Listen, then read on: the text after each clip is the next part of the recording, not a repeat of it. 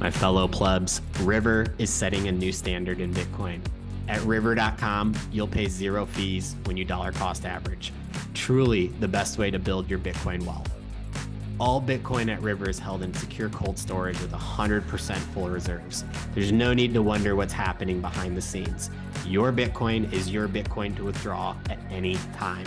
Additionally, River lets you make Bitcoin payments via the Lightning Network, offers a Lightning integration for developers, and allows you to mine Bitcoin directly to your River account. River has a level of service that is unheard of in this industry, including phone support, private client advisors, and the ability to designate beneficiaries to inherit your Bitcoin wealth. River has become the premium name in Bitcoin that anyone can easily access. Sure, you have a place to buy Bitcoin, but have you tried River? See and feel the difference at river.com and the River iOS app, the preferred partner of Bitcoin Magazine. My fellow plebs, today's podcast is also brought to you by Moon Mortgage. As the world moves increasingly towards the mainstream adoption of Bitcoin and other digital assets, Moon Mortgage makes it possible to materialize your assets into real estate. Through the collateralization of mortgages with Bitcoin and other digital assets, Moon Mortgage will be launching lending solutions to allow investors to easily leverage their assets to purchase investments in owner-occupied property. Moon Mortgage's crypto mortgage will be launching soon for home buyers in Texas, Florida, and Colorado, and will also be open to investors in most states across the U.S. for investment properties. Welcome to the future of mortgages. Visit moonmortgage.com today to register and learn more. Moon Mortgage Residential is registered with the NMLS under number 235334. Today's episode is brought to you by Gordon Law Group. If you've tried to do Bitcoin taxes yourself, you know how complicated it is. You can spend hours and hours going through your transactions and researching tax forms, and you're still not sure if it's right or if the IRS will come after you. Or maybe you're so intimidated by Bitcoin taxes that you don't even know where to start. Gordon Law Group can help. Ditch the spreadsheets and feel confident with a bulletproof Bitcoin tax return. They can help with IRS payment plans, and they also provide a full range of legal and accounting services for Bitcoin and digital asset startups. Get your taxes done right the first time with the original Bitcoin and digital asset tax pros. Go to gordonlawltd.com/BTC. As a bonus, they'll send you the ultimate Bitcoin tax guide for free. That's gordonlawltd.com/BTC.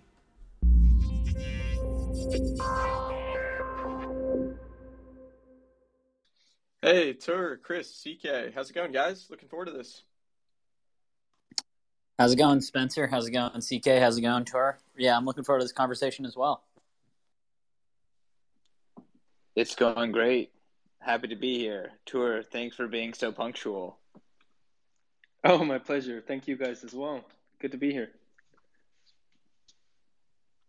Of course, yeah, we're really looking forward to diving into your work. And, one of my favorite pieces that you've done is this Bitcoin Reformation piece, which we're definitely going to get into. So I'm really looking forward to that. It's kind of mind-blowing to see kind of the historical parallels that are present in the Reformation that happened in the 16th century and, what we're going through today and these, massive kind of geopolitical and cultural shifts. So, yeah, I thought you did an amazing job laying that all out. So I can't wait to unpack that a bit more. And I'm also going to real quickly just put some tweets up in the nest before we get going. Sounds great. Spencer, I can actually put the tweets up in the nest if you want while you and CK take over from here. Cool. Sounds good. Thanks, Chris. Sounds great. Yeah, I was going to jump in and just do some housekeeping and introduce the show. Obviously, this is Cosmic Bitcoin. We've been doing this every single Wednesday for a while now. We join with the biggest thinkers in the Bitcoin space at 3 p.m. Pacific, 6 p.m. Eastern, and we try to have the more futuristic, the more bigger picture, maybe even the more esoteric conversations around Bitcoin. This week, obviously, Tuur Demeester is here. He's written a lot of awesome stuff. He's done a lot of amazing early foundational research about Bitcoin, and he's read a whole lot of books. So really excited to jump into this conversation. This conversation, as always, is brought to you by the Bitcoin Conference, officially 50 days away from the event. Really excited to see everyone there. I see Parker there in the audience. I know he's going to be at the conference. Thanks for tuning in, Parker. I know that you're a Tuur fan, and we are going to be engaging in some really intellectual and cosmic conversations in Miami as well. So grab a ticket, use promo code COSMIC to save some sats on that ticket. Pay with Bitcoin to get $100 in Bitcoin Magazine store credit. So jump over and see you in Miami. I know that hotel prices are going down as well. So cheers to that. And I'm excited for the Bitcoin conference, but I'm more excited right now for this conversation. So Spencer, I'll hand it off to you if you want to do a quick bio on Tuur. Yeah, sure thing. So Tuur is an early Bitcoin investor, and he's really well known for his deep dive reports and market research. Tuur is a founding partner of Adamant Capital, and he's an advisor to Blockstream, and as well, he's on the board of the Texas Bitcoin Foundation. And Tuur is also a co-founder of the Rothbard Institute. He's had some really, really interesting back and forth lately with George Selgin, and as well as with the guys from the Mises Institute. With everything going on with the banking crisis right now, kind of the debate of the day is kind of, what are the ethics behind fractional reserve banking, and how does Bitcoin fit into the equation as we see it today? And yeah, so really looking forward to picking Tuur's brain on those matters. But I think to start, one of the things that CK and I are both looking forward to a lot is unpacking Tuur's piece, The Bitcoin Reformation. It kind of gives a really nice parallel between the events that took place in the Reformation, which was kind of the split between the Protestants and Catholics in the 16th century. And it all began with Martin Luther nailing his 95 Theses, these famous 95 Theses, kind of decrying the practice of indulgences. He nailed those to the door of the chapel in Wittenberg, Germany. And so I know Tuur can give us, a bit more color on. But yeah, I definitely found that the aspect, of course, of kind of money being front and center in this cultural shift, and then as well, kind of the ramifications of it and how these events played out. Tuur goes into detail on the Dutch and their seafaring ways, the difficulty of imposing, force on them due to, their ability to navigate waterways and be very shifty. And there's some really interesting parallels between that kind of ability to defend oneself and kind of this cryptographic revolution that we're currently witnessing. So Tuur, yeah, man, looking forward to diving in here. And I think to give people a bit of context, I'd be really curious to hear, where your interest in history came from. I'll just offer people a quote from your piece, but you quoted Niccolo Machiavelli, and he wrote, "Whoever wishes to foresee the future must consult the past, for human events ever resemble those of preceding times. This arises from the fact that they are produced by men who have ever been and ever will be animated by the same passions, and thus they essentially have the same result." So, I think that's obviously quite prescient. But with that in mind, where did your interest in history come from? You've obviously been very influenced by that in your writing. Yeah, I mean, it evolved pretty slowly for me. I grew up in a way, I was kind of force-fed history because I grew up in Bruges and in Belgium. So everyone, there's millions of tourists every year who want to know all about, this place. And it was where, the stock market first emerged in Europe and all that stuff. And so I feel bad to say, but I was pretty bored in history classes in high school. I think in part because oftentimes the focus was really on the courts. I mean, the royalty and the kings and the queens and all the kind of political stuff. And it's only later that, I started getting really interested in economics and then the history of finance, that I started to kind of get excited about how the way a market works and how market forces change and how maybe technology changes and how all those things influence history. And so I do, I don't think George R. R. Martin is wrong to kind of, display this grand story of history as being influenced by really individuals and who might have a lot of political power. But to me, it gets a lot more fun once you throw in technology, economics, geography, weather, all these different forces that are at play together. So yeah, it's been probably only kind of my mid-20s is when I really started enjoying reading history books. My fellow plebs, come celebrate Bitcoin Winter in Miami at Bitcoin 2023. The largest Bitcoin conference in the world returns to Miami from Miami 18th to the 20th. Head on over to b.tc/conference to get your tickets today. Use promo code BMLive to get 10% off your tickets before prices go up.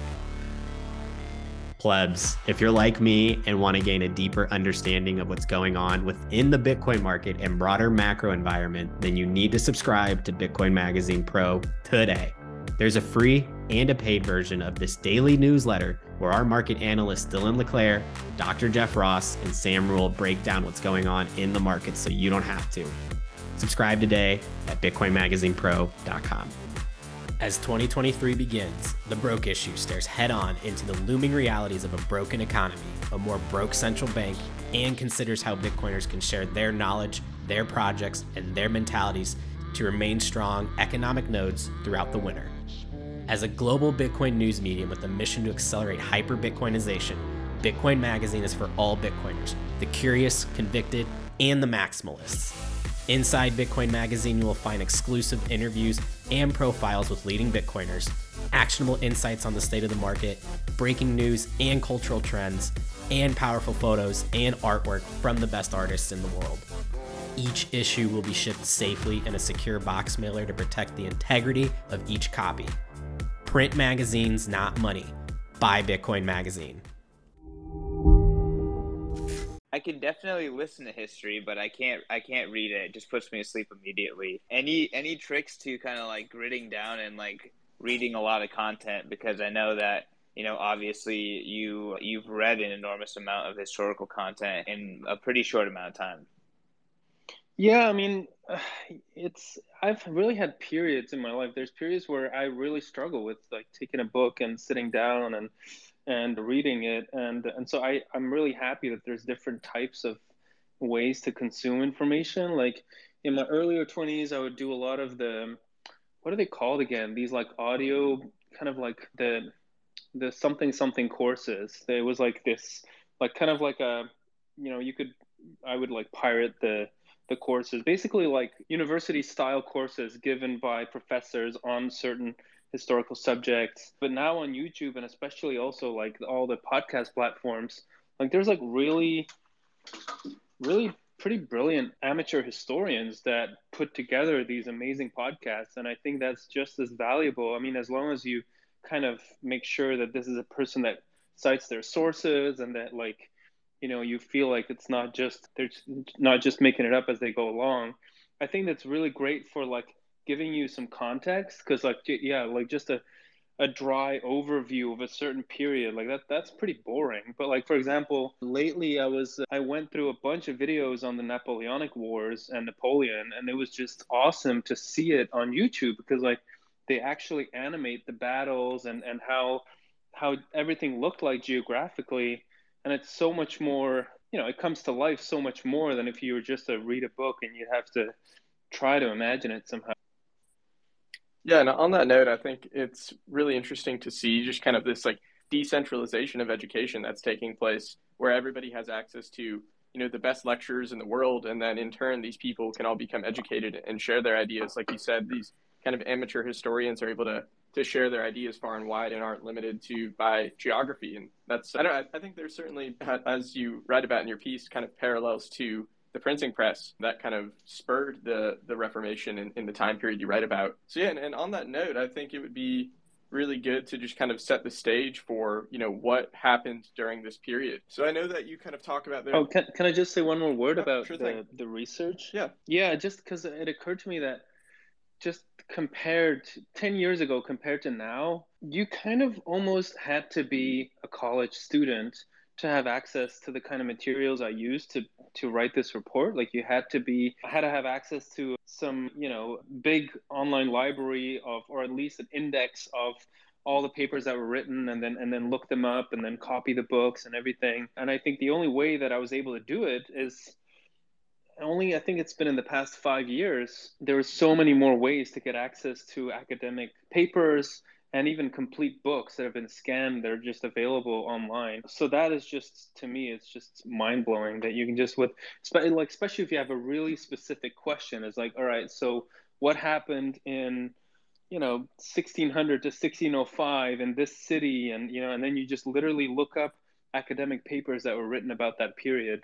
Like that's the stuff you won't find in the YouTube videos. Like the YouTube stuff is more like, you know, the town square. It's more like the democratic popular type knowledge that usually is shared. If you want to dive deeper, these academic resources are more available than ever. Yeah, well said. And I mean, I'll just say for myself, like going down the Bitcoin rabbit hole has really inspired me to do a lot of my own reading and trying to understand these like forces of monetary and geopolitical history that are, wreaking their consequences right now. So yeah, I mean, I think that's one of the things that really drove me towards the Bitcoin space too was, the drive to understand the world. And people like yourself are doing a phenomenal job of educating on that as well. Yeah, I guess I kind of wanted to jump right in and kind of set the stage for what was occurring during the Reformation period. And one of the things that really sticks out and that you stress upon is kind of this monopolistic behavior that was present during the time, the early 1500s, where the Catholic Church was kind of the sole service provider for kind of spirituality or religious experience. And so, yeah, I think it'd be helpful for people if you could just kind of set the stage as to, what role the Catholic Church played in people's lives and kind of, what drove this schism between the Protestants and the Catholics. Yeah, thanks. Yeah, so since I've written this paper, I've been reading more, and I think it's tempting to like look at the Catholic Church as like the boogeyman, and like they're just getting like fat and greedy, and therefore they had to go, and like why were they there in the first place, et cetera, et cetera. But to me, the greater context I think I'm discovering is that really when the Roman Empire fell, like it's a cliche nowadays to say like, oh, but you shouldn't call it the Dark Ages, the Middle Ages. There was so much going on, but like the truth is, like, the most of the intellectual stuff moved east to the Ottoman Empire. Of course, there were brilliant scholars, Thomas Aquinas and like other people, but economically speaking, like Europe was in a tough place. And I think that the simple way to put it is that the police force was gone. Like the Roman Empire had provided, like on the one hand you could say like, well, they were oppressors and they were forcing people to pay tax and they were extracting all kinds of resources from the European continent, but the Romans were very capable to defend against all kinds of tribes that came in full force when the Roman Empire fell. And so you had the Huns and the Vandals, like all these tribes would just raid Europe over and over and over. And that's why these middle-aged villages are so, you can see it in architecture, like they're like little fortresses. Whereas, Roman, if you go to like Pompeii or something, it's just all nice villas and it's open, and you can like just wander around in the streets, and it's wide and magical. It's like, well, yeah, they had, they had great security. Whereas in the Middle Ages, you were just on your own. So I think that I'm kind of making a long-winded story, but that the whole idea of Christianity was that kind of underdog, like we're the underdog. We're used to being oppressed and prosecuted, and we band together, and like we stay strong, and we have these core beliefs that we just stick to, and it's not about opulence for us. It's about doing the right thing. And that created this cohesion that allowed Europeans to kind of weather through the Middle Ages.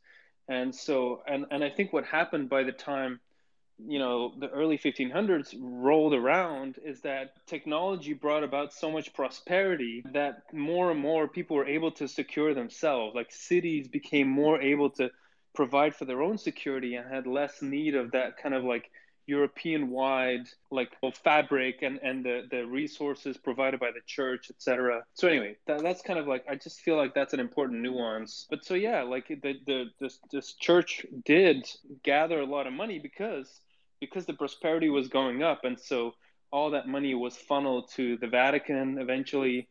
And I mean, you can see it in St. Peter's Cathedral. I mean, that is just, think about what it would cost today to build something like that. It's just in the billions and the billions and the billions. Like, it's incredibly, anyway. So of course people started getting frustrated about the amount of tax that was extracted from them, and they felt more and more it was no longer justified by the services that the church was offering.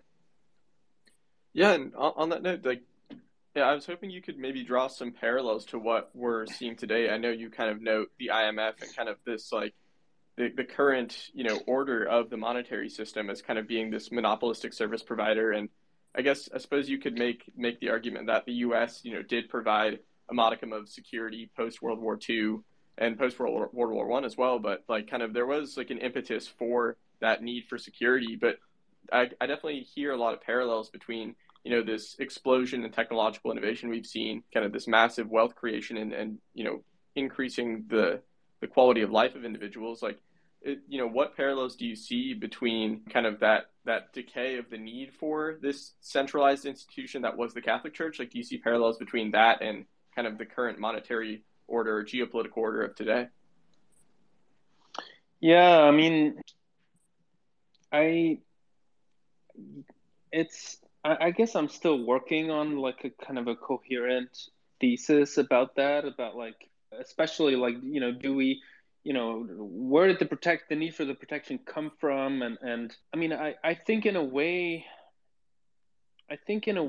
this fiat system was basically like sorcerer. People were acknowledging that in a world where trade becomes more and more globalized, it is difficult to have a gold standard, because like what are you going to do, like ship bars of gold all around the world all the time? Like it's really expensive, it's risky. Like there's lots of shipwrecks throughout history of ships that just got sunk with lots of gold in them. And so, and of course, like Europe was just ravaged with wars throughout the 20th century. There was a period in the 19th century where things were a lot more calm. But so by the beginning of the 20th century, so much gold had been shipped to the United States that, and at the same time, the US had gone on a fractional standard. Like the currency wasn't fully backed anymore by gold. And so once the European countries started calling their gold back, that's when slowly the US realized, like, oh, we gotta do something here, because in a way they're calling our bluff.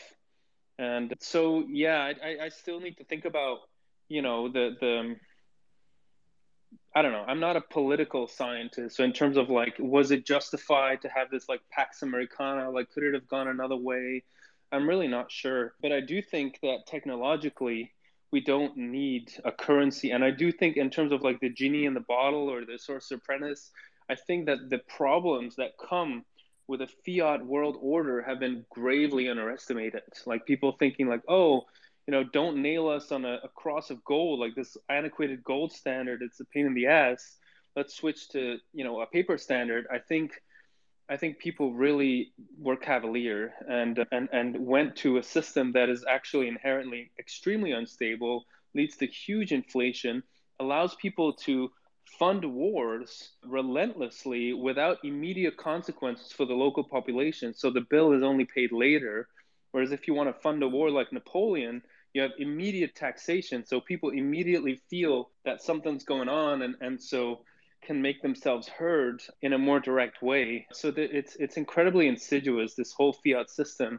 And so I think no matter what the exact political context is now, I think it's a positive thing that we're creating this backup system to really kind of provide stability and provide a haven, a safe haven, right? I mean, if you want to draw a parallel, it would be like, well, you know, having Great Britain, a big island close by, even though there's wars on the continent, so you can flee to Great Britain, and then, you know, the new world was discovered, so people who felt unsafe on the European continent could actually cross the ocean and go there. So that's how I see the Bitcoin network as a place for people to find refuge, really. Yeah, and on that note, I think that of parallels between today and this period of the Reformation, I think there's just so many interesting aspects that really are similar. Let me see if I can find this here. Okay, yeah. So in your piece, you reference that the principal doctrine of the Lutheran Reformation was summarized with the words sola fide, which translates to faith alone. And this refers to the idea of Protestants having a direct relationship with God, one not mediated by a priest or the papacy. And I believe you draw this connection, but how do you see that relating to don't trust, verify? Like it seems like there is kind of a deep connection between needing to take things as gospel from a third party to mediate, you know, your relationship, I guess, in both senses with the world at large. But it seems like there is really a deep connection there between people trying to take kind of their own ability to have that relationship into their own hands. Yeah, absolutely. If you look at the financial system today, especially the the higher up, the popes and the bishops, so to speak, of the current system. So like, Justine Lagarde, what's his name again from the BIS, Carstens. Yeah. Carstens. Yeah, and there's Jerome Powell, like all these, the so-called bigwigs, people who really are at the steering wheel. When they are being challenged, or when they're being asked questions, or when they're just trying to defend their system, they always go back to trust. Like, you got to trust us. We know what we're doing. Don't worry. They're always managing people's trust. And so basically they're saying, like, we are at the top. The only way this works is if you just blindly trust us, and we're going to figure it out. But of course, there's so much knowledge. We're in an information society. Like, the information is clearly available that what is happening is completely unsustainable. And so the parallel is that, yeah, the Protestants, and by the way, Protestants back then, they were not like what we think of Protestants today. Like, they weren't a specific denomination. Like, I would say Luther was an extremist among Protestants back then. Most Protestants were basically just quietly protesting how the Catholic order was, and they just wanted to bypass it. They just wanted to do things their own way. There are many, many ways to do it. And of course, Luther was the one who wasn't afraid of his own life, so he would just, insult the Pope and just always, he was a great one he would be a great influencer today. Like, I bet he would have like 20 million followers. But still, the same idea was, if you kind of think about Bitcoin maximalists or something like that, like this idea, like, hey, or cypherpunks, really, that's a good analogy. Like, I don't have to trust the bank. I don't have to trust any system. I can use cryptography to just verify open source software and verify myself, or choose my own source of trust to verify the code. And so similarly, the Protestant movement was very decentralized. There were lots of people who were just talking about faith, or how to live your life, or what virtue was. And the only thing they had in common was just that they wanted to do things their own way. And that's why I drew these analogies between sola fide and some other Protestant slogans, and then the Bitcoin slogans of, like, not your keys, not your coins, this in numerities, like trust the code, the virtue is in the numbers, and then the one that you mentioned as well. CK, I have a follow-up here, unless you want to hop in. No, I mean, I guess, Tuur, if I were just to jump in, when I try to like think out what a future Bitcoin world will look like, I try to like put my head in the same place of like what someone who is witnessing the Protestant Reformation might think about what the world will look like when the church is no longer kind of like this central governing force in their world. And I try to like think of like, all right, well, how big can Bitcoin get if it's on a similar trajectory as kind of like separating church from state? And I'm kind of curious what, if that framework is something that, I guess what I say is we live in the monetary dark ages. But I guess, is that framework something that resonates with you? And, maybe how do you kind of like view this kind of change affecting the world moving forward? Yeah, sure. Yeah, I mean, I think like one basic truth that was true then and is true now is that absolutism and bureaucracy are self-defeating. And so systems that are really leaning on this unity idea, which definitely the Spanish Empire was very much about, kind of just keeping it all under control. They were the largest empire in the world. They had a huge shot in the arm from the silver of Peru and their colonial conquests. But at the same time, they became more and more bureaucratic. They really were very controlling over their own economy. Taxes were high. They had all kinds of rules for their own merchants. They weren't allowed to trade with the English and the Dutch. And so that made them way less competitive. They had a huge army, which was, just hemorrhaging them money. They had literal inbreeding in the royal family in order to kind of like, according to the system, everything went with inheritance. And so one way to increase your empire, to grow geographically your empire, would be to strategically marry people with each other. And so oftentimes they would marry cousins and things like that. And so that's why they talk about the Habsburg chin, So some of these, I believe it's in the 1600s, the literal disfiguration of the kings became so apparent. You can totally see it in the portraits. Some of them died extremely young, and so I'm just trying to like illustrate like this, leaning on bureaucracy, leaning on absolutism, is, especially if there's an alternative, then all that monetary and economic energy just drains away from you. Like whoever, like imagine you're an ambitious entrepreneur and you're just going to move away from Spain, right? And similar to today, I don't know where the oppression is going to happen against Bitcoin. I'm sure it will happen in a bunch of places. And I think it'll be just the same. It'll be self-defeating. The prosperous city states or countries are going to be built wherever the oppression is not. So Bitcoin is like water. It'll just kind of flow wherever the freedom is, and it'll drain away and make the country that tries to stamp it out into an economic desert. So I think it's an incredibly powerful dynamic that, of course, it's kind of like Ayn Rand says, like you can, how does she say it again? You can ignore reality all you want, but you can't ignore the consequences of ignoring reality. And so it'll be like that, certain countries are just going to suffer the consequences of not allowing for monetary competition on their territory. So I think this is a massive, massive force, because not only, it's also, not only is it happening and it's impacting the global economy, but it's happening with money that you can transfer in an instant. Like you can literally send $50 billion from one side of the world to the other side of the world on a Sunday in the middle of the night, and nobody can stop you. Like this is what Bitcoin enables people to do. And so I think these evolutions can happen fast. Like in the 1600s, we're talking about, the 30 years war and the 80 years war and like, a really protracted period. I think things could happen faster at this time around. Yeah, and something that caught my eye there is you talk about Bitcoin being like water and just kind of flowing away from like the force that's, projected at it. And in your piece, The Bitcoin Reformation, you talk about the Dutch and their ability to defend themselves by kind of being masters of the water. And I thought that was such a great metaphor for, this ability to defend oneself and one's property through cryptography. And so I was hoping you could give our audience a bit of color on how the Dutch were able to manage these hostile invasions during this time period, and what parallels you see to today, and kind of this ability to defend oneself and kind of protect oneself in a defensive manner.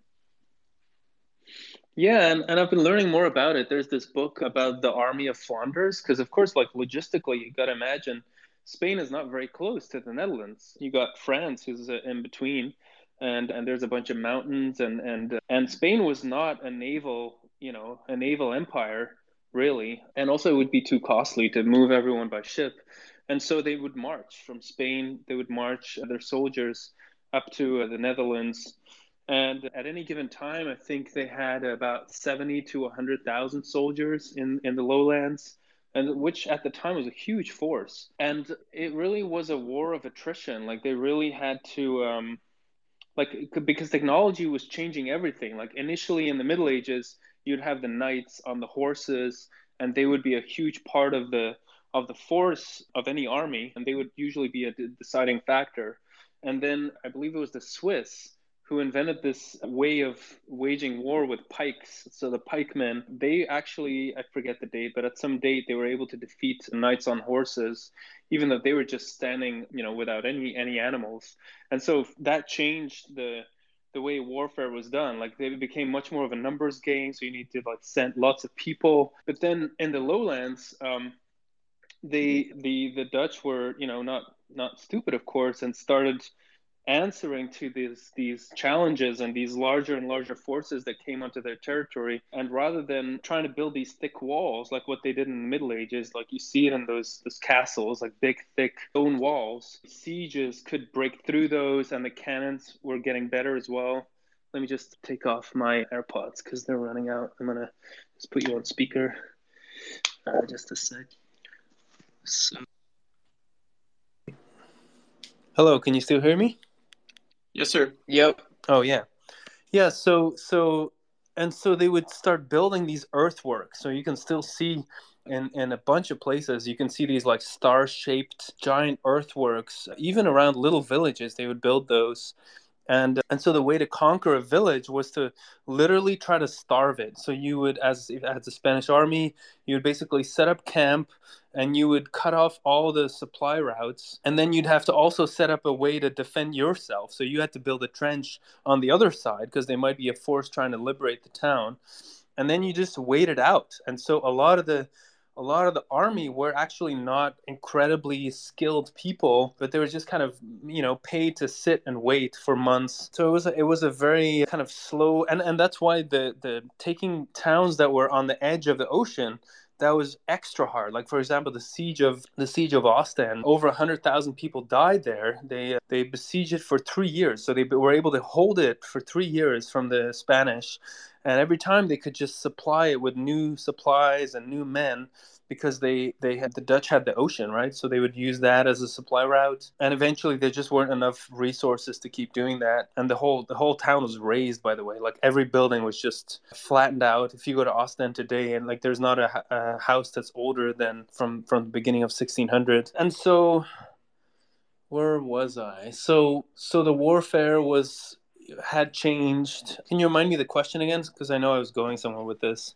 Yeah, I just kind of wanted to relate the idea of kind of like the ability to defend oneself, or to protect oneself in a defensive way, and kind of relating the cryptographic assets of Bitcoin to kind of this like defensive warfare of the Dutch. Right. Yeah. So they were, so not only could they use the ocean for supply, but then they could also open up the sluices and just flood the landscape. And so that would make the whole area into a giant swamp. So it would be a lot harder for the Spanish to stay healthy even.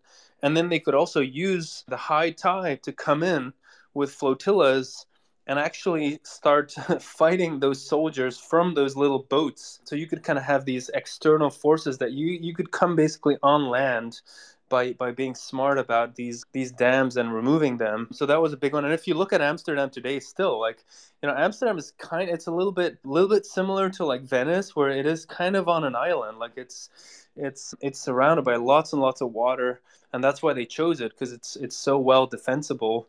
And that's why they created the Bank of Amsterdam, like right smack in the middle. It was almost like a statement to put it on the market squares. Like, here, we're going to put all the gold of Europe here. Like, all the free people of Europe are going to store their gold here. And it's kind of like this Texan thing of like, come and take it, and which they never managed to do. Like, no force was ever able to rob the Bank of Amsterdam. But what was I going to say? So how does that compare to today? I think there's a lot of unanswered questions there. Like, it's very clear that cryptography is incredibly powerful, and that it's an equalizing force. No matter if you have an atom bomb or anything, you're not going to break into an encrypted wallet unless, of course, you can access, if there's only one person that knows the code to open it, then yes, then you can just do a $5 wrench attack and threaten someone, and they give you the password. But multi-signature wallets are a way to tackle that risk, right? If you have, for example, a 3 out of 5 wallet, you can theoretically store every key on a different continent, so that whoever wants to get your wallet not only has to extract the information where the key's stored, but then they have to physically go there and try to threaten or coerce whoever's there to access 3 out of those 5 wallets. And then there's another layer which is kind of coming now, I believe, with Taproot. I think Taproot makes it easier, and whoever is in the know, please correct me. And I'm talking about a delay mechanism. So you probably, like, I remember, at least when I went to like the supermarket in the past or some other stores, sometimes you'd see like a sign that said like, our vault is secured and you can only access it with a delay of 45 minutes or something like that. And so like, it's a big part of the security industry that there's all these delay mechanisms, because that's, any thief, what's in their favor is the element of surprise, and a thief is always going to want to take the money quickly and then get out of there. Like, that's almost like at the heart of any action movie. It's like they got to hurry up, and are they going to make it in time? And so you can kind of preempt that by having these super interesting delay mechanism. And in the world of Bitcoin, like, it doesn't have to be 45 minutes. It can be days, it can be months, it can be years even, that transactions are delayed, or that transactions are kind of like temporary, where they can still be kicked off to a safe address by some neutral third party. So it's like, so that to me is just so promising. I think that's just so promising. And it means that people in various geographies can work together, and we can basically have this kind of, how, like, back in the day you had mercantile law, right? There were all kinds of judicial agreements and systems that were working in a decentralized way and were just based on economic incentives, and because there wasn't a central court on the ocean, so they would just kind of do things in according to common law, like according to certain habits and cultural practices. And so similarly, we can do that in Bitcoin, but additionally, there's a lot less trust needed, because you can program in the smart contracts a lot of things that preempt dealing with someone who's a chink in the cable, or somebody who's not trustworthy in the chain of events.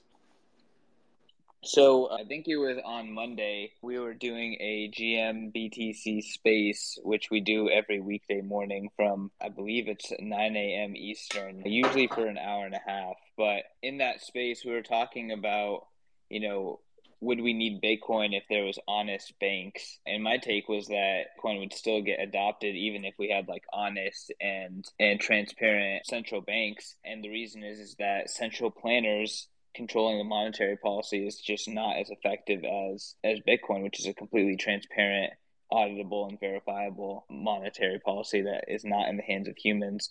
Tuur, you wrote a great article kind of diving into, what a market would look like and what business cycles would look like even with, kind of these honest banks. Do you want to jump into that article and kind of tease out what you were thinking there? Yeah, this is a while ago. I think it's like 2009 through 11. I was back then I was translating Jesus Huerta de Soto's book called Money, Bank Credit, and Economic Cycles. This is like giant tome. It's like 500 pages, and it dives into the practice of fractional reserve banking and full reserve banking from different angles, like historical, judicial, economic. And so it just kind of spiked my interest in the topic. So at the time, I wrote some articles about that. Yeah, so I think that in a way we're talking about either fraud or doing honest business. We're also talking about time preference. Like, if you have a high time preference and you prefer to get your needs met right now, you're probably going to lean towards fractional reserve banking. If you have a low time preference, you're probably going to lean towards full reserve banking. And then you can also look into history and say, like, okay, well, when did things go really wrong, and what were the types of banking that were used? What are some famous court cases that have happened throughout history? There is an example, by the way, of a banker, I believe it was in Venice, who was beheaded because he had used the funds of his depositor. So because he was supposed to be a full reserve banker and he had gone fractional, and they lopped off his head.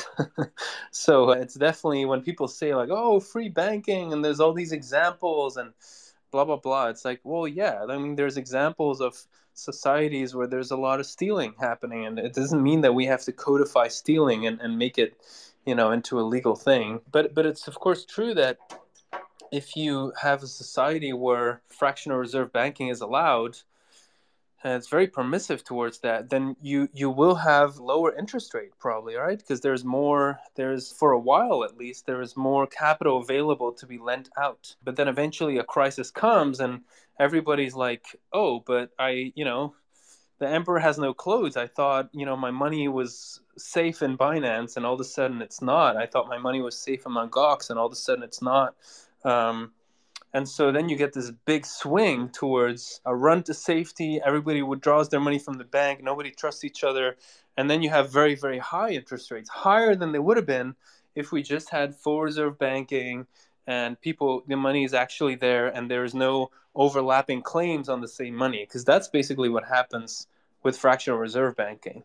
It's, there's a bank, it has 10,000 Bitcoin in deposits, and it starts lending out 3,000 of those Bitcoin, and so then you get a situation where the depositors think they have 10,000 Bitcoin, and whoever borrowed those Bitcoin actually have 3,000 Bitcoins in their hands. So they also believe they have 3,000 Bitcoin. So then you have 13,000 Bitcoins worth of claims backed by only 10,000 real Bitcoin. And then, of course, you can imagine that the people who borrowed the 3,000 Bitcoin can turn around and deposit that again, those Bitcoin, in some other bank. And then, so that's how you get credit expansion. That's how people say that reserve banking is inflationary, and it leads to these bubbles that then collapse. So that's where the business cycle comes from, is that it's not just like the weather where like, oh, there's a bad storm and you just gotta, hunker down and it'll be okay. And then it's not like this natural phenomenon. It's really something that is rooted, these violent business cycles, they are rooted in the simple practice of deception, right? You're deceiving people, and so they are happy to be deceived because they don't know, they don't realize it, and then all of a sudden people are like, damn, we're being deceived. Everybody tries to run to the exit. Not everybody makes it. The theater burns down, and so then you have a crash. So yeah, I don't know how coherent I am, but those are some thoughts about versus full reserve banking. Will there be credit in a Bitcoin system? Oh, I believe so. I think I probably disagree with Saifedean on that. I think there seems to be in the like Arabic Islamic world this kind of belief that we don't need credit, or that credit is inherently bad or something like that. I'm not very well read about that at all. And I think that his thoughts around that are relate to that background. But yeah, I do believe there's going to be credit in a Bitcoin world. Like basically what you're doing is just like when you have a car and it's standing in your garage and you're not using it very much, you can rent it out. Or if you have a cottage on your property, you can put it on Airbnb. Like you're just renting out your property. If you have some money that you're not using, you can rent it out. Like that's what lending is. You rent it out. People can use it for a certain period of time, and then they pay you back with interest. So they pay you for your low time preference. They pay you, and what they get in return is they don't have to save up for whatever 2 or 5 or 10 years to get that same sum. No, they can start their business today. Like that is what they get in return. So in my opinion, that's just a very clear win-win situation. And of course you could argue like, oh, but Bitcoin is deflationary, the value keeps going up, and so if I borrow in Bitcoin, then that's super risky, because if I borrow, I don't know, 10 Bitcoin, it's 200,000. What's $300,000 today? Maybe it's going to be $1 million next year when I have to pay it back. And so that, of course, means that people who have a Bitcoin-based business, for example, if you need Bitcoin as inventory, like you are, I don't know, like you're someone who creates a service where people can buy Bitcoin from you in person. So you go and see them and you explain the wallet to them, and and then they hand you the cash. So you can be like, all right, that's going to be my business. And so then you borrow the 10 Bitcoin, but you always kind of keep it. It's your inventory. And whenever you get cash from having sold Bitcoin, you just turn around and buy new Bitcoin. So, so those kind of very conservative businesses would get they would be more likely to borrow in Bitcoin. But then there's other ways that lending would happen historically, because of course historically money would deflate as well. Like farmers in the Middle Ages who would borrow, oftentimes they had a contract where they had a debt, let's say 10 guilders or something like that, or 50 guilders, because they needed to repair their house, or they wanted to expand or something like that. And so the contract would say that the interest would not be paid in gold, but it would be paid in, I think it was a percentage of their yield. So they would be a corn farmer or something like that, or probably wheat if it's the lowlands. So then, if they get 100 bushels a year, whatever it is, then they would pay 3 bushels a year in interest. And that was just written like that in the contract. And so that they only, at the end of the term, is only when they had to pay back the initial amount of gold. So you can imagine contracts like that that just inherently recognize that Bitcoin can be volatile to the upside, and so that whoever lends it out might be willing to receive interest payments in different forms than in hard Bitcoin. Yeah, thanks for that, Tuur. That was really interesting, your offering of that historical context. And before we wrap up here, I wanted to kind of pick your brain a little bit on proof of stake.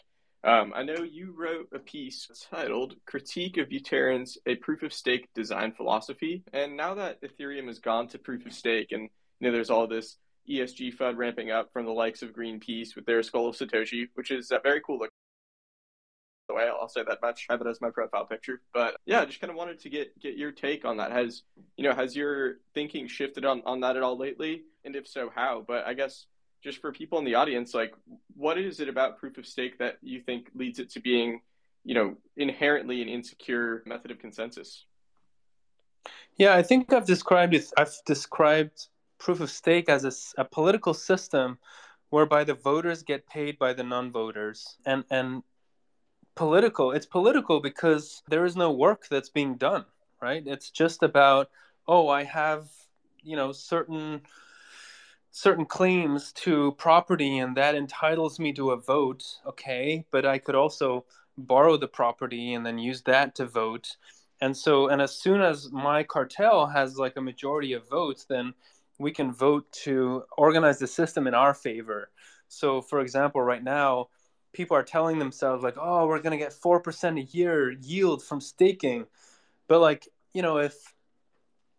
if I did this little math thing today, or I think it was yesterday or something, because Joe Lubin had said like, oh, I think everyone is going to stake their ether. I think we're going to go to like, eventually close to 100% of ether that's being staked. It's like, if you really think about that, like, let's assume 90% of the ETH is staked. So that means that their 4% yield that they're dreaming of is going to be extracted from the remaining 10% of ETH that is not staked, and that's the only ETH that can be used in commerce, for payments, for anything.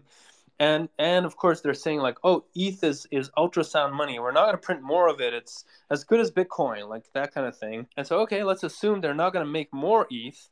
So that means that 4% of the entire supply has to be extracted from that 10% that is circulating. And so in year one, somehow you got to produce 4% fees that then go to the stakers. So then they have 94%, and there's only 6% remaining. And in year two, you have to extract another 4% somehow, and then they have 98, and there's only 2%. So it's just impossible, right? These are just impossible situations. So either the yield has to go down massively, which stakers are unlikely to do. They have the power, right? So they are going to vote for whatever benefits them. And so if they feel unhappy with how much economic value that they're extracting, they're just going to create inflation. They're going to somehow make it inflationary. It's just so predictable. It's just so predictable how this system is going to be abused. And it's sad to me because ultimately Satoshi's innovation, Satoshi's, breakthrough was using proof of work, because proof of stake systems had been hypothesized and tried going back in the 90s. So the proof of stake is literally going backwards. You're just doing fiat 2.0. It's very sad that a lot of people still can't see that.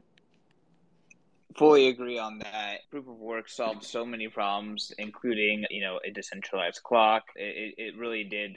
It really did the monetary policy to a way that was never possible with previous thought systems. And even with your most popular proof of stake system today, many of them have required like being reset and being systematized, and require like out of band post validation and human kind of operation, which is just the complete opposite of what proof of work established. Right. And also there's this whole fantasy that is like, Ethereans get so excited about. It's like, all this ETH is going to get locked up, right? All this staked ETH is locked up, and you can't move it, so you can't sell it. And isn't that great, because it's going to push the value up? It's like, yeah, well, that's what people are saying in the real estate market as well. Like, all these mortgages, like all these people are locked into their 30-year mortgage, and like, it's great. It means that the price can't go lower. Like, that's the kind of the simplified argument. It's like, okay, until, of course, the value of the houses drops down low enough that people start panicking and they're like, screw this, I want out no matter what. And then you have this Shanghai fork that is going to allow people to exit the system. I think that's gonna be another area where the plebeians are gonna find that they're being screwed over, like people who are late, because it's of course a system where you have got to wait in line, and whoever staked their money the latest, which is retail, I think they're gonna get the short end of the stick, and the early adopters are going to not only get out of their staked ether, they're just going to exit ETH. They're just going to sell out once they see that things are going really wrong, that like the prosecutors are going after, and I'm not encouraging this necessarily, prosecutors going after Ethereum core devs, Ethereum Foundation, all that stuff. I'm just saying that this system is so fragile, they got to keep doing it. They gotta keep changing it, because it's like this airplane that's mid-air, and they just replace the entire engine from proof of work to proof of stake, and it's leaking, and all of a sudden, whoever is an engineer on that plane, they can be sued, and then maybe they can go to jail or something like that. It's like, okay, well, so what happens when everybody stops working on the plane? That's very different from Bitcoin, where if all the core devs were to stop working on it from this very day, nothing much would change, because like Bitcoin is perfectly stable. Like, of course, there's always some things that can be tweaked and improved, but Bitcoin is fine to be ossified. I'm pretty sure of that today. So anyway, that's just another consequence of the move fast and break things attitude that they've had for the last 6-7 years.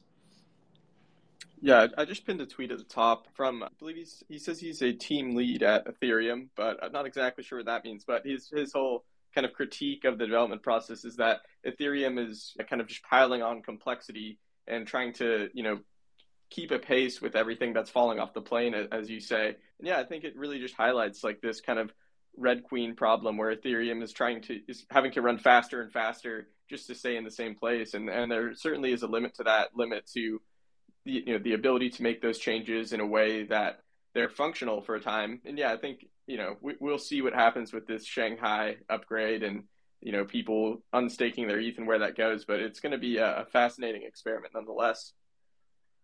Yeah, there's a word for it. It's technical debt, right? It's what happens when you don't engineer a solid foundation for your edifice, and instead it's all sand and shaky, and then you just built this Jenga tower that's about to go in a hurricane. Like, that's just not going to go well.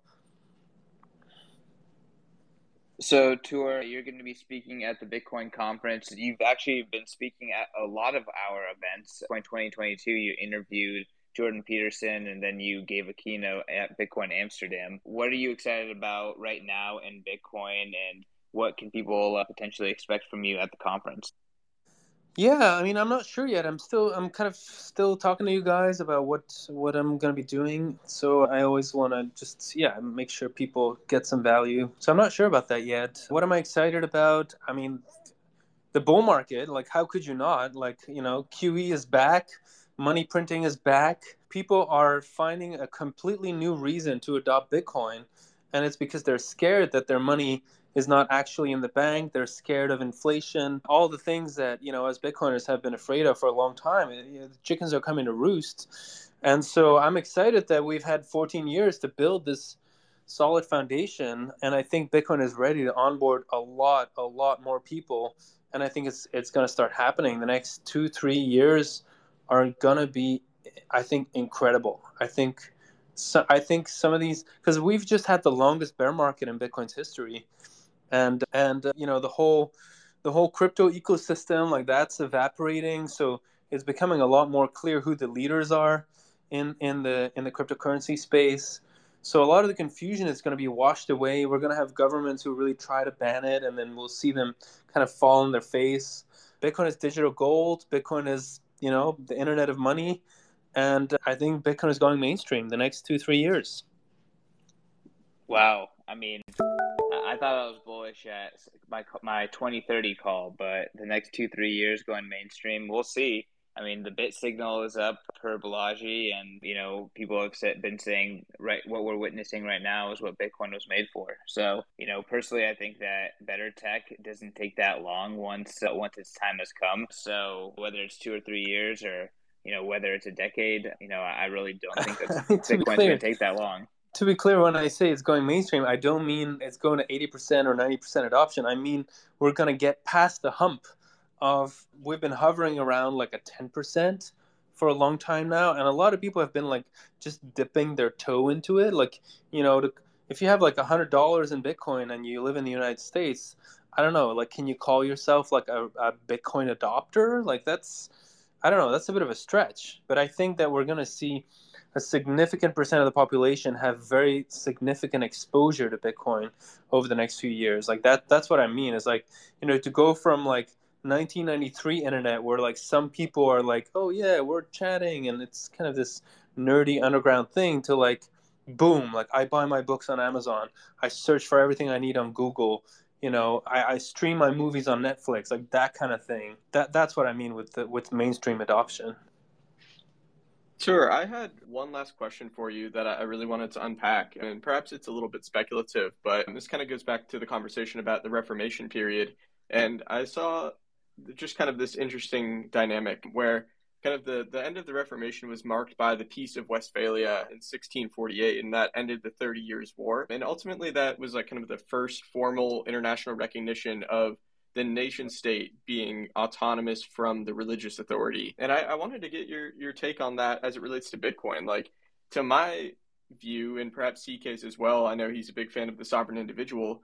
Is there a similarity between the Peace of Westphalia and kind of, the individual relationship to the state, kind of the individual being autonomous with regard to the state as like, is that kind of like what Bitcoin represents, where it's kind of recognizing that sovereignty of the individual as we recognize the sovereignty of the nation state in 1648? Like, I'd be really curious your thoughts on that. Yeah, I really think so. It's kind of like, it was really like Spain admitting defeat. It's like, it's a kind of like, all right, you guys, we're not going to press this any longer. It's been decades and decades, and also there's New York, right? New York City was founded by Flemings, founded by Dutch people, merchants. It was originally a trading hub. It wasn't like a religious colony or anything like that. It was just meant to be a trading hub, Manhattan Island, and that was the first place where, in the state constitution, freedom of religion was embedded. And so that to me is another one of those big wins. It's like, yeah, that's what we're talking about. It's about civil liberties. And so monetary freedom, choosing how you store your wealth, choosing how to spend your wealth without being taxed on every transaction. I think that's going to be one of those big wins. And of course we'll see it being ratified by small, very small nations, by little like city states. That's going to happen soon. But then, of course, when we're talking about the big nation states like that, yeah, there's going to be a time when some of these big nation states are going to kind of throw their hat in the ring and say like, all right, guys, we fought long and hard, but it's time to move on, and you guys can have your Bitcoin. Or you can keep your Bitcoin. Maybe it's a better way to put it. I hope it's not that much of a fight, honestly, but we'll see. We'll see. I definitely think that Bitcoiners should be biased towards survivability, but yeah, we'll see what this next decade brings us. Yeah, I think the better prepared we are, the less intense the fighting has to be, because the less surface area there is to actually have a fight, the less of a fight there is going to be. So that's why education is so important, to teach people about being in charge of their own Bitcoin, and how to be sovereign in this digital world. All right. Well, with that, Tuur, really appreciate you for coming on. Thanks again. To everyone listening, this conversation has been recorded. We'll be posting it on the Bitcoin Magazine podcast feed, as well as it's recorded here on Twitter. And, talking about education and talking to Tuur Demeester, the Bitcoin conference, the best place to bring your newbie friends to show them about Bitcoin, have them experience the Bitcoin ecosystem, the Bitcoin community, everything that is happening within Bitcoin and the energy here. So come see Tuur speak, come meet me and everyone else that is part of the Bitcoin Coalition as we come together Miami, May 18th through the 20th. And with that, you guys can save 10% with promo code Cosmic, and I'll wrap it up. Thanks again, Tuur. Thanks again, Spencer. Thanks, producer Chris. Thank you, and I look forward to seeing all you in person again. I really enjoy the conferences you guys put on. I think it's always like really well organized, and the energy is always great, and that's why I love showing up. Means a lot. Love the endorsement, Tuur, and yeah, excited to see you again as well, and excited to see you on stage. Thank you. Thank you, Tuur. Appreciate it, y'all. Have a good rest of your evening. Peace. Peace out. Peace out. My fellow plebs, come celebrate Bitcoin Winter in Miami at Bitcoin 2023. The largest Bitcoin conference in the world returns to Miami from Miami 18th to the 20th. Head on over to b.tc/conference to get your tickets today. Use promo code BMLive to get 10% off your tickets before prices go up. Plebs, if you're like me and want to gain a deeper understanding of what's going on within the Bitcoin market and broader macro environment, then you need to subscribe to Bitcoin Magazine Pro today. There's a free and a paid version of this daily newsletter where our market analysts Dylan LeClaire, Dr. Jeff Ross, and Sam Rule break down what's going on in the market so you don't have to. Subscribe today at bitcoinmagazinepro.com. As 2023 begins, the Broke Issue stares head-on into the looming realities of a broken economy, a more broke central bank, and considers how Bitcoiners can share their knowledge, their projects, and their mentalities to remain strong economic nodes throughout the winter. As a global Bitcoin news medium with a mission to accelerate hyper-Bitcoinization, Bitcoin Magazine is for all Bitcoiners, the curious, convicted, and the maximalists. Inside Bitcoin Magazine, you will find exclusive interviews and profiles with leading Bitcoiners, actionable insights on the state of the market, breaking news and cultural trends, and powerful photos and artwork from the best artists in the world. Each issue will be shipped safely in a secure box mailer to protect the integrity of each copy. Print magazines, not money. Buy Bitcoin Magazine.